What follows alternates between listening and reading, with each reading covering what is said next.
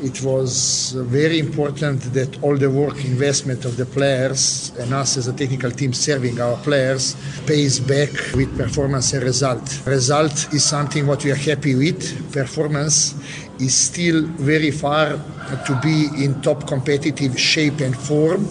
And if we have been in perfect competitive shape and form, we would worry because we want the way matches are going to improve, the way matches are going to touch certain details that will bring every individual, every partnership, every department, all team in a top competitive shape that will bring even better football, that will bring even better results, and that will make us much more effective. And I want to use the opportunity personally to say that I'm extremely happy person in one of the hardest coaching jobs in African football. It is exactly 2 years back, 730 days, 48 months. Our chairman brought me to be coach here with these great players that we are having, Coach Rulani and technical team, Fadlu Davids and others.